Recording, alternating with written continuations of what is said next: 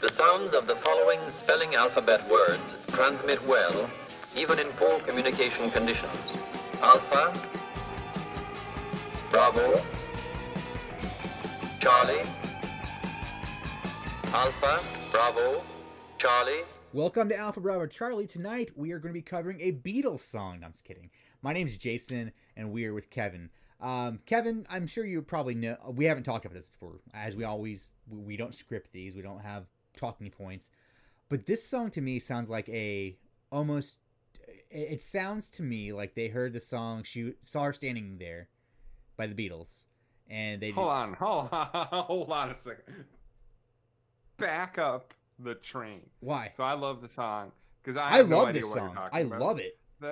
This song does not. So let's just say the name of the song. Gonna reveal that is "Dreamer in My Dreams." Correct? We're on because yeah. My first thought was like, oh, we must be on two different pages because I don't hear anything in the song, not a single note in "Dreamer in My Dreams" that makes you think of I saw her standing there. Are you kidding me? I am not kidding you. So I love the song too. This is top tier Wilco to me. But like, you know how like they're very inspired by genres. Wilco are. I don't think there's any hiding that they do songs based around like a genre a lot. I think this is just like they're like, let's make a Beatles dance song, man. There's nothing wrong with that, but that's what it sounds like to me. Saw her standing there. I hear listeners, you can't see me.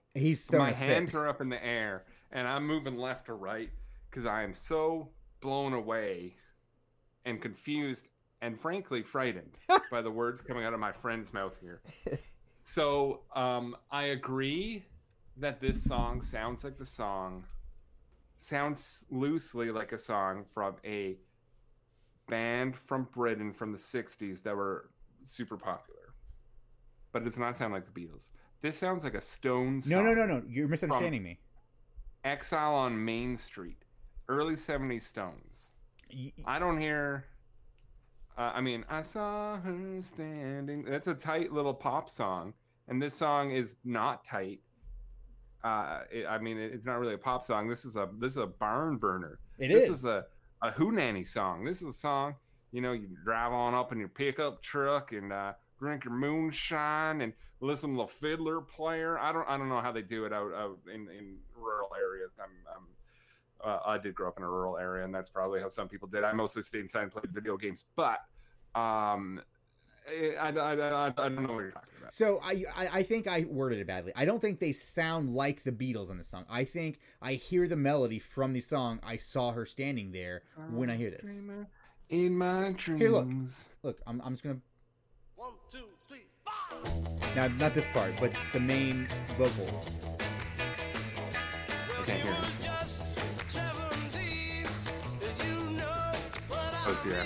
Okay, now keep that in your head.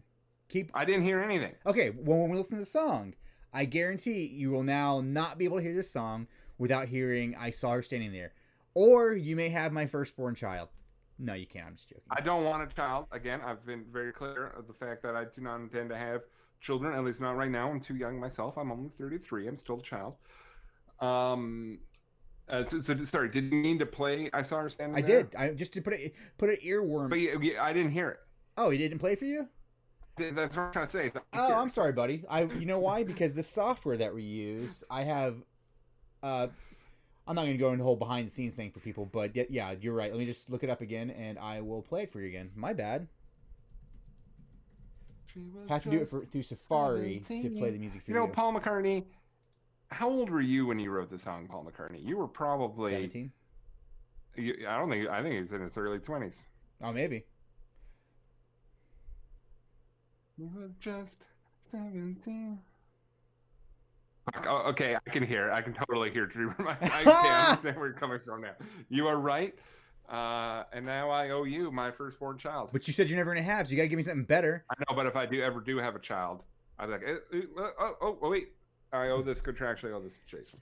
Or you can just give me a PlayStation 5. You can get me a PlayStation 5, and we'll call it even. I can't believe I won the bet against the Wilco expert. This is amazing. This is the best night of my life. Let's jump into the song, Kevin. But before let's jump into the song. You got to say. Yeah, I can do my little spiel here, guys. Please, while you listen to this podcast that we do for free, and We have ways you can support us, but the best way you can support us, and for free, happens to be going to your podcatcher, leaving us a rating and review, and telling other people about it. Follow us on Instagram, share our stories that we put out there on Instagram, do all that good stuff. It helps us grow the show. It helps us evolve the show to whatever it's going to be after we're done with these 200 or so songs that we're listening to. So please, if you could do that for us, it would help us out immensely. We donate a lot of our time every week to doing every recording session to doing this. And yeah. All right, let's jump into the song. What's the song called again, Gavin? I saw her standing there. Called, I saw her standing in the dreamer in my dreams.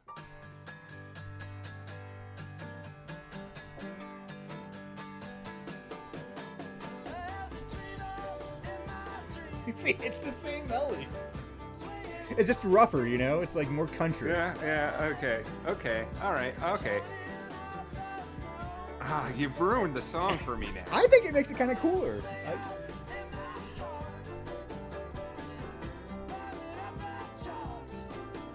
This song is fucking fantastic, though. This is great. I've never heard the song live, neither have you. And if I could hear, at this point, I would take hearing any Wilco song live. But if I could hear any song, I'd pick this song. I think, because it's so good. And especially like this is the final encore. This is how you send everyone home. Is this song? It is my favorite final song on a Wilco album. I didn't realize that until today. I thought it was Wilco. There is no stronger ending to a Wilco album than this song. Listen, I yell there. Yeah. It's I think it just sounds so great at this point. Reservations might be a better ender, just from like a. It feels more like an ending song, and this one feels like kind of mid-album. This song makes me want to light something song. On fire, yeah. Though, which Reservations makes me want to like hold my wife and be a nice person. I would be remiss if I didn't point out this is, in my opinion, Max Johnson's biggest role in a Wilco song. Definitely his biggest role on Being There. I would argue some of the Being There songs that you almost forget that he's in the band at this point, because they either he's not playing anything or they buried him in the mix.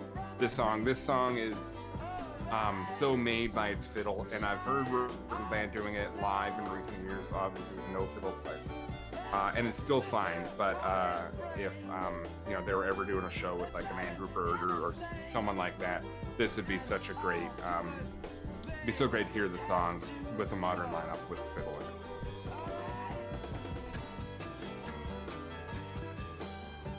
it. Is this the rowdiest Wilco song? It's up there for sure. Casino Queen's rowdy too. But I understand this one has like a dirty rowdy to it, like a might dirty be rowdier, like a sweaty night in a barn with the band playing. That's what this one feels like. Yeah. There is an alternate version of the song on Being There Deluxe. I don't think we're gonna listen to it.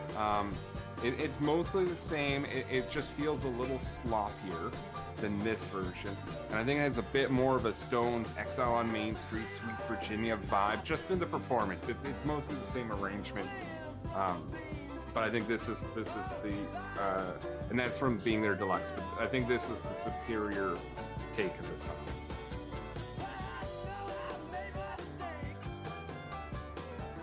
This is a long song though. Yeah, well, it kind of, we recently talked about the song Deeper Down, which has a number of fake endings. This song, you think it's going to end, and then it comes back and it's the best thing in the world. When you're like, no, I want more, and then they come back and they give you more. You want to leave your audiences wanting more, but I think in this case, with the final song on the album, give us, another minute or two, and they deliver. They deliver the goods on this one. I can't believe neither of us ever seen it live. That's crazy to me. Yeah, they don't bust it out that often. It seems like it should be a staple.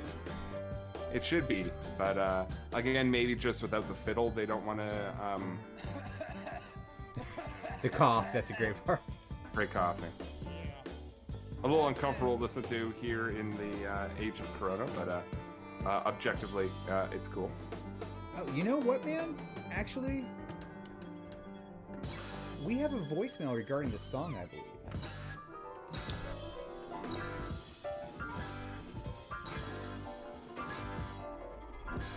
This is so fantastic right here. If you want to find that voicemail, I can. Yeah. And here we go. We're back in it.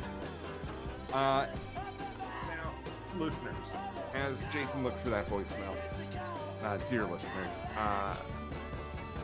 you'll notice as you listen to this, there is a sense of urgency in this song. That's not acting. Supposedly, according to Jeff, this was late in the day. He had to get home. He has a baby at home. Spencer Tweedy, who of course now is everyone's second favorite drummer. At this point, he's just a baby. And Jeff's wife was working at Lounge Axe, the club that is famously seen in the movie High Fidelity. So when he talks in here about leaving at one point, I think we maybe just missed it. He literally does have to leave. He has to go home and watch the baby as his wife goes to work. Which I think gives it a very authentic, especially earlier when the song's really fast tempo, gives it authentic urgency to it. But I also love this section, just the lazy, tired. We've been dancing in the barn so hard, and now we need to slow things down a little bit.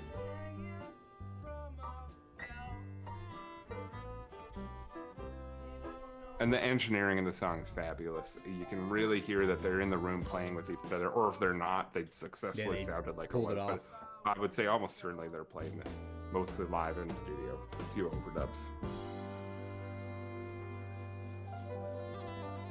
Yeah, what reminded me, we had a voicemail. It's from Beth Saladino. It came in when... Oh, Beth. Yeah, so we...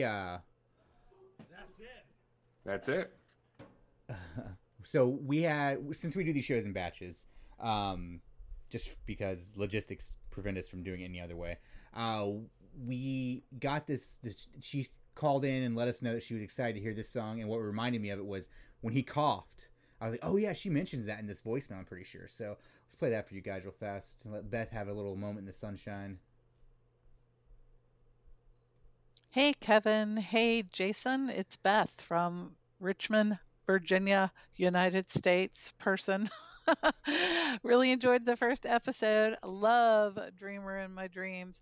And for me, the coughing at the end is kind of meaningful too, because those were back in the days when Jeff smoked cigarettes, which I don't know him from those days, as I was a later Wilco person, but I always think of that clearing of his chest. All right. Can't wait to hear further podcasts. Good job. Bye. So that was really nice for her to call in and leave that. So Kevin couldn't hear it. Kevin, I am really sorry. Do you want to redo that part? If you can do it again so I can hear it. Yeah, I'll just cut this. Yeah, I'll do it from. If that's not too much editing. It's not. It's just. I know Beth. I met her in at Solid Sound. Let me just add a device here. I just got to remember to cut this out and.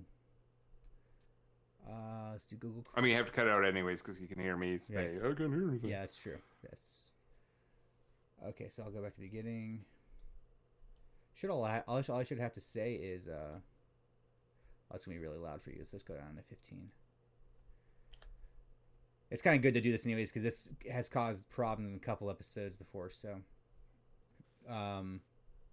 Alright, so.